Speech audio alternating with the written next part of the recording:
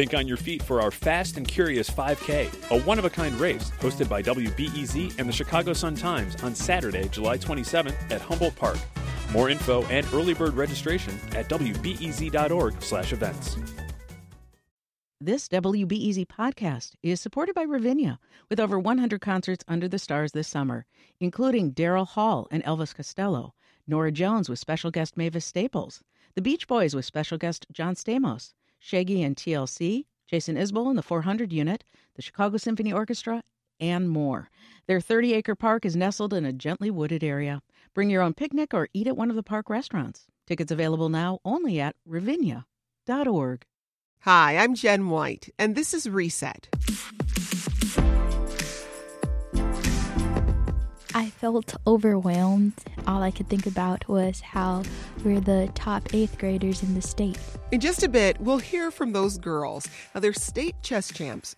They attend St. Ethelreda School in the Auburn Gresham neighborhood on Chicago's South Side. But first, 3 years ago, Chicago saw a record number of shootings in 2016.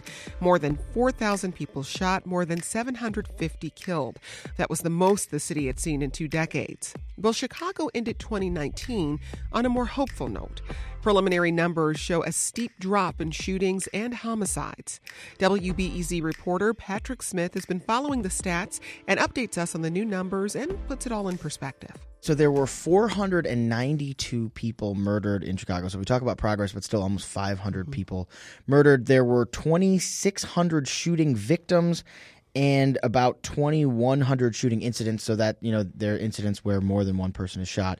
So 2,600 people shot, 490 people murdered. Both of those numbers, though, are better than last year. Well, and put that in context for us when we look at the past few years, 2018, 2017, and then, of course, that big jump in 2016. Right, exactly. So 2016, we had this historic increase.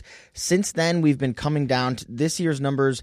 It's about 10. The shootings are down about 10% compared to last year. They're down about 35% compared to 2016. So we are we're just about back to where we were before that 2016 spike in violence. So that's the macro level, but when we look at the neighborhood level and where we're seeing significant changes, what can you tell us about that? Well, you're going to hear me say this a lot, which is like comparing things to 2016 and looking at that, because where we're seeing the biggest decrease is on the west side of Chicago, like the Austin Police District, which covers most of the neighborhood of Austin on the west side.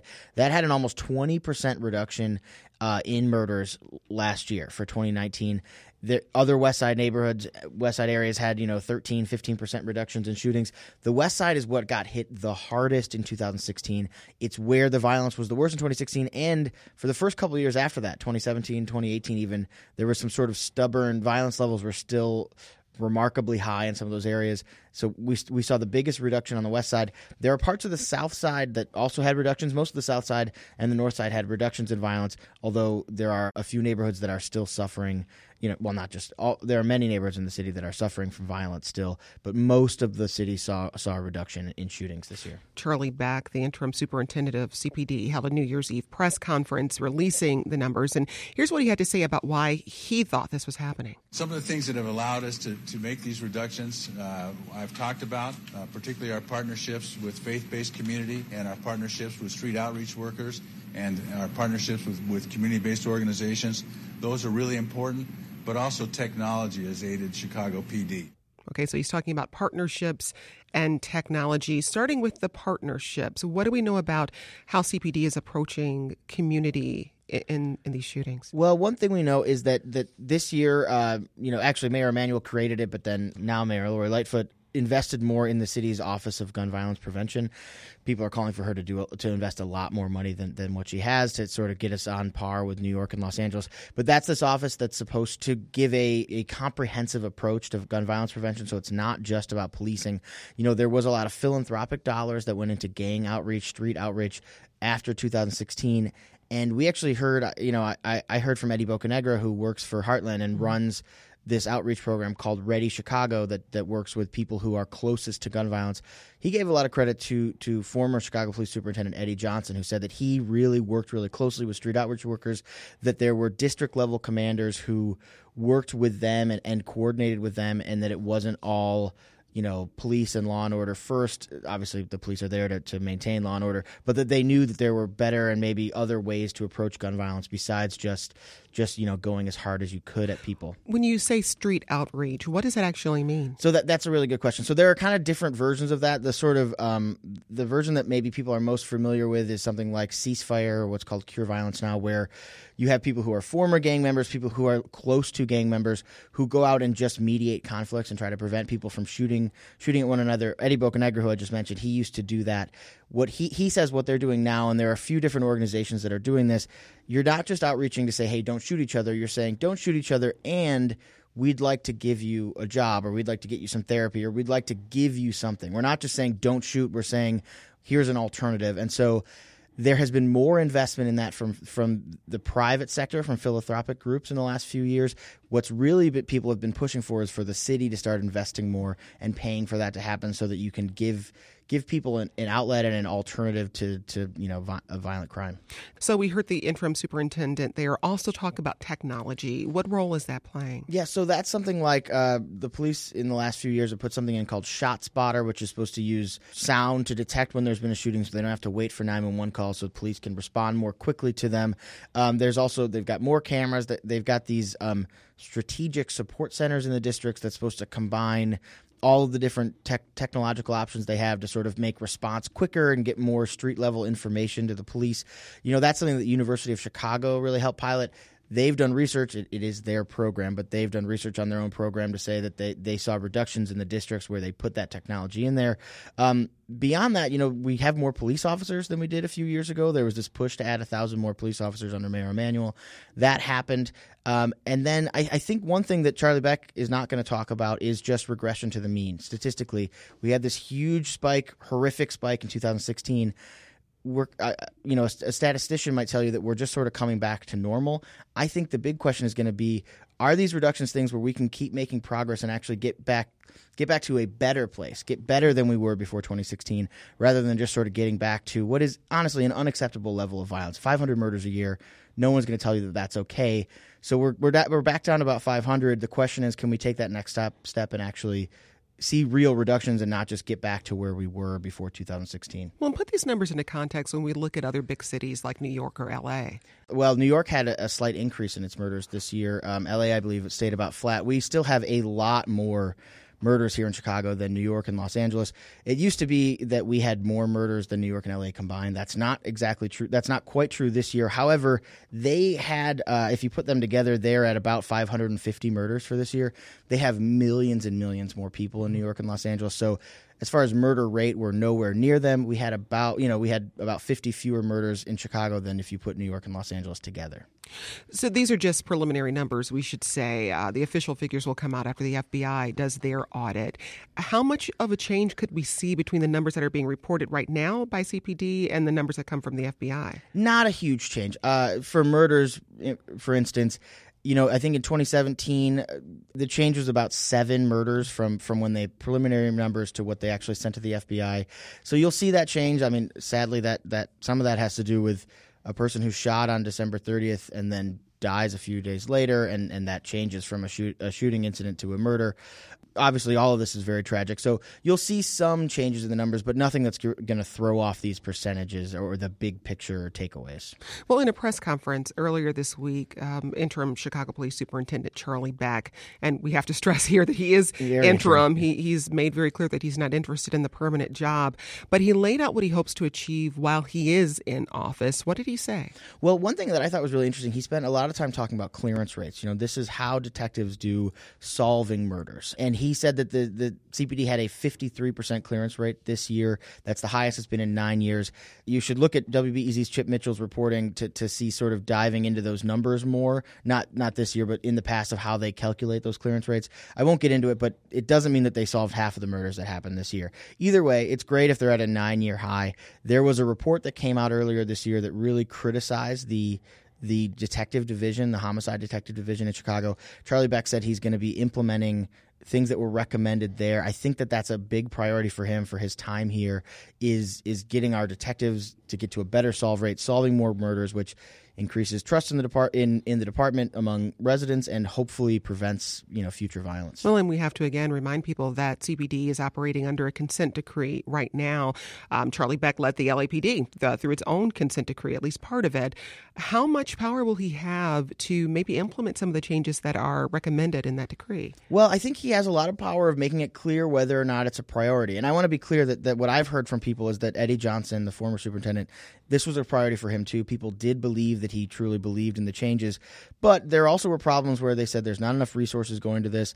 Not everyone in the department is totally buying in. I think Charlie Beck, with the experience that he has, might know what resources are needed to get a higher level of compliance with the consent decree and make that a priority. I certainly heard from people who were hopeful about him as interim because of his experience in Los Angeles, as you mentioned, that he'll make consent decree compliance a real priority of his interim administration. And really quickly, any word on the search for a permanent superintendent for CPD? I have not heard any word. I mean, the applications, I believe, are due by the end of this week, maybe next week. I expect that the police board will have its recommendations by March or April.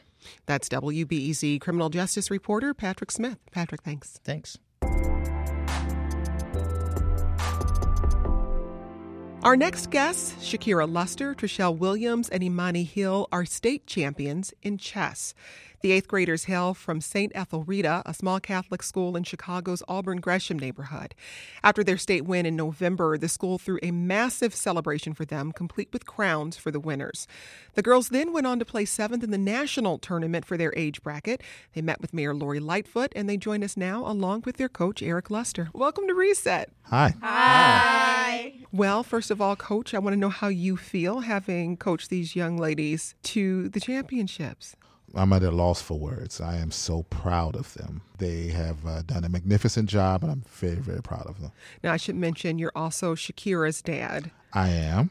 On top of being chess coach, you're Yes. also the 7th and 8th grade math teacher Yes. at St. Ethelreda. Did you expect this win? No, I didn't expect them to come in first at the state. I was hoping for it, but I didn't expect that, so I'm very happy for them. So for state, each of you ranked in the top 10 slot. Shakira, you took 3rd. Trishelle, you took 4th, and Imani, you took 10th. And collectively, this made your team number 1. I want to know how you felt when you realized your team had landed in that number 1 slot. Trishelle, I'll come to you first. I felt overwhelmed. All I could think about was how we're the top 8th graders in the state. Shakira, what about you? Oh, I was excited that we came in first and through. Imani? I was ecstatic, but I also sort of thought of it as another just normal tournament. I wasn't really thinking statewide. I was just thinking, okay, it's just another first place team trophy. And now we had a little time to sit with it. It's a lot different. Eric, put this win into context for us. How many people were competing at the state level? Yeah, so they had about 500 participants. Again, this state tournament is from kindergarten through 12th grade. And their 8th grade section is where they came in first. And who are they competing against? Other 8th graders in the state of Illinois, yeah. So you just got back from the national competition in Yes, Florida. Your team, which just includes your 3 here, ranked 7th overall, which is incredible. Yes. On a national level. So congratulations for that. What is working for this team? I think the persistence. You know, we talk about perseverance all the time in our math class. It's one of the standards for mathematical practice, actually. And I would use that as well in chess, to persevere, to never give up. You're never going to win every game. You're not going to always be in great positions, but you got to keep going regardless of the situation. Look at it, think about it, dissect it, and try to move forward. So, Shakira, you're 13. Yes. Trishelle and Imani, you're both 14 years old. Yes. When you go to the state competition or to the national competition, are there other girls, a lot of other girls who are playing? Not often. We mostly see ourselves as, sorry to say, like the only African American girls there. As far as other girls, we could say there's about 5 maybe that we normally see, and those are the girls we normally see on a daily basis at our regular tournaments here in Chicago. And how do other players react? Do you think you might get underestimated sometime, Trishelle? Yes, because typically when people look at chess, they see male grandmasters and male chess players. But, now there are girls joining the forces. And Shakira, I just want you to talk a little bit about what it's like to compete. What's in your mind, how you're approaching a game. Tell us about that. Well, first, you have to, be quiet during the game. You can, get up and walk out your seat and sometimes look at other player games. And, at big tournaments, big tournaments, spectators will not be allowed to go in a room. And you can just, walk around and look at the games. And how do you maintain your focus, Imani, when you're playing a match? Well, our coach set us up with 3 rules: to castle, to fight for the center, and develop your pieces. So when I forget or when I'm starting to walk around the room because my opponent is typically taking a while to think about their next move, I just remind myself of those 3 rules and I play and analyze the situation again. And for you, Trishelle, is there a moment in the match when you know you won? Yes. And what is that like for you? It's nice, especially if the person is higher rated. So you feel like you really, really got to win. Yes. Coach Luster, talk about just the process of teaching chess and some of the additional benefits that come along with learning this game. So, the process of teaching chess is just like anything else in the sense that it takes a lot of practice. And the more you practice at anything, the better you get at it. The benefits happen to be the analytical thinking that goes into it. You hope that, one, as they get better at chess, they learn to make better life decisions. Oftentimes in this society, you think it's egocentric kind of dominated. You're me, what can I get out of it? But with chess, you really have to think about what your opponent is thinking. That's actually how you become a successful chess player. You have to analyze the position. You have a plan, but you got to think about what is your opponent's plan. And that's kind of, when you're looking at life situations, when you do that kind of thing, say, hey, how will this situation affect me and others? I think that makes you a better person in general when you're dealing with people in life and situations in life. Imani, what do you get out of playing chess? What's in it for you beyond winning a match or winning a championship? Well, as you may have mentioned, chess does help with math, test scores, and it helps you with your critical thinking. It can also help you with your life situations, knowing what to do and how to pick the right decision. And that can help me for sure during high school, of course. I need those grades to stay up there. But also just knowing when to pick your battles and what choice you should do. Pick the right one, of course. Shakira, what about for you? Like Imani stated, chess helps with math, and I really think it improved my test scores overall. And for you, Trishelle, what do you get out of playing chess? Like Imani and Shakira said, it does help with your math scores. Yes, but what I also get out of chess is, I guess, life lessons. Like what? The life lessons that you could learn is all actions have consequences. And also think about something thoroughly before doing it. Mm-hmm. Coach Luster, tell us what this means for the school, for St. Ethelreda. Yeah, the students are excited. The school is buzzing. The community has, and along not just the aldermen, but the people in the community have come out, and many have come by and to support us. And I think it's given the school a big boost in terms of the morale. Not that the morale was down, but certainly just to be excited to galvanize behind the chess team as opposed to the track or the flag football or some of that, because those are good there too. But everybody's really at a buzz talking chess, and they're really excited. And it's a fairly small school, and you struggle with enrollment. Yeah, about 260 students now. Yeah. Enrollment was a struggle at one point, and certainly this should be something that'll help increase that. Mm-hmm. Yeah. I want to turn back to you girls because you talked about sometimes feeling like you're underestimated when you're competing.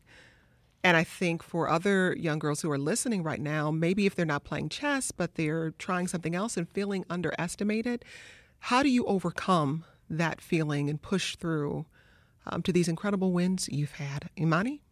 What I do is I remember where I came from, and that's from a family that always said you can do it, and from a school that always told you can do it.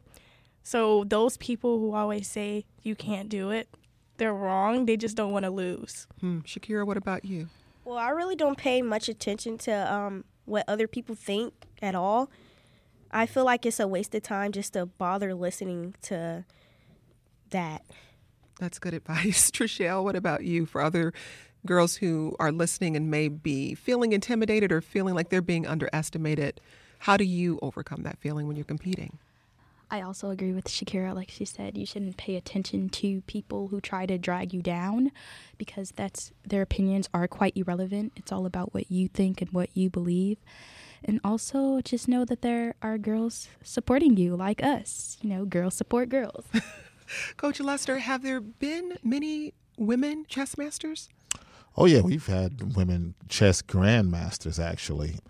The interesting thing is when you, however, look to just America and we start talking about African-American participation in chess, we've only had one African-American grandmaster from America. His name is Maurice Ashley from New York.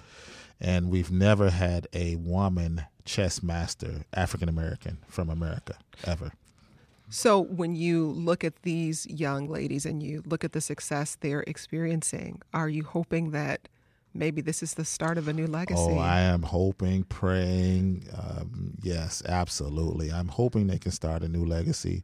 And if it's not one of them, then maybe they'll aspire someone else to get that goal. Well, I want to turn to you ladies once again, just as we wrap up here, for young people or parents who are listening who maybe look at chess and are a little intimidated by it. What would you say to them about learning this game? Trishelle? Like we mentioned before, it does help your test scores. And also, you should join parents, girls, both, no matter the gender or race or anything. You should just join, get out there, try something you've never done before. Probably can make history. Shakira, what about you? My advice for other people is to play chess because you may not start off liking it like I did because I thought it was boring and lame. But as the years went by, I started to like chess. So you should continue to play it because it also helps you with your math. So give it a little bit of time. Imani, I'll give you the last word here. In general, I believe we need more African-American girls to start playing chess. African-Americans in general, as we said it before, we mostly saw people not of our race. I believe that chess can definitely do a lot of things, all sorts of things, and especially help you with the way you make decisions. That might stop a lot of crime, choosing the right choice. Parents might like that. I would also suggest it, as they stated, helping you with your education. All right. So what's the next step here for the team, Coach? Well, the next step is back to the drawing board. We're practicing on a daily basis, and we're going to the nationals now. The next big one is in Ohio, and that's in April. So we're looking forward to that. There's a City of Chicago Championship in February at McCormick Place. So we're practicing daily, looking for some more wins. That was chess state champions Imani Hill, Shakira Luster, and Trishelle Williams, along with their coach Eric Luster. They're 8th graders at St. Ethelreda School in Auburn Gresham on Chicago's South Side. And they just won the state championships and placed 7th at the national level. Thanks again for talking with us, and congratulations. Thank you. Thank you for having us. Thank you.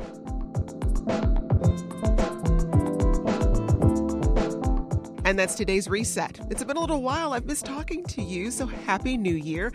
And let's make a determination to tell your friends about the Reset podcast. We bring you great conversations about the news and people who make Chicago great. I'm Jen White. Thanks for listening, and let's talk again soon.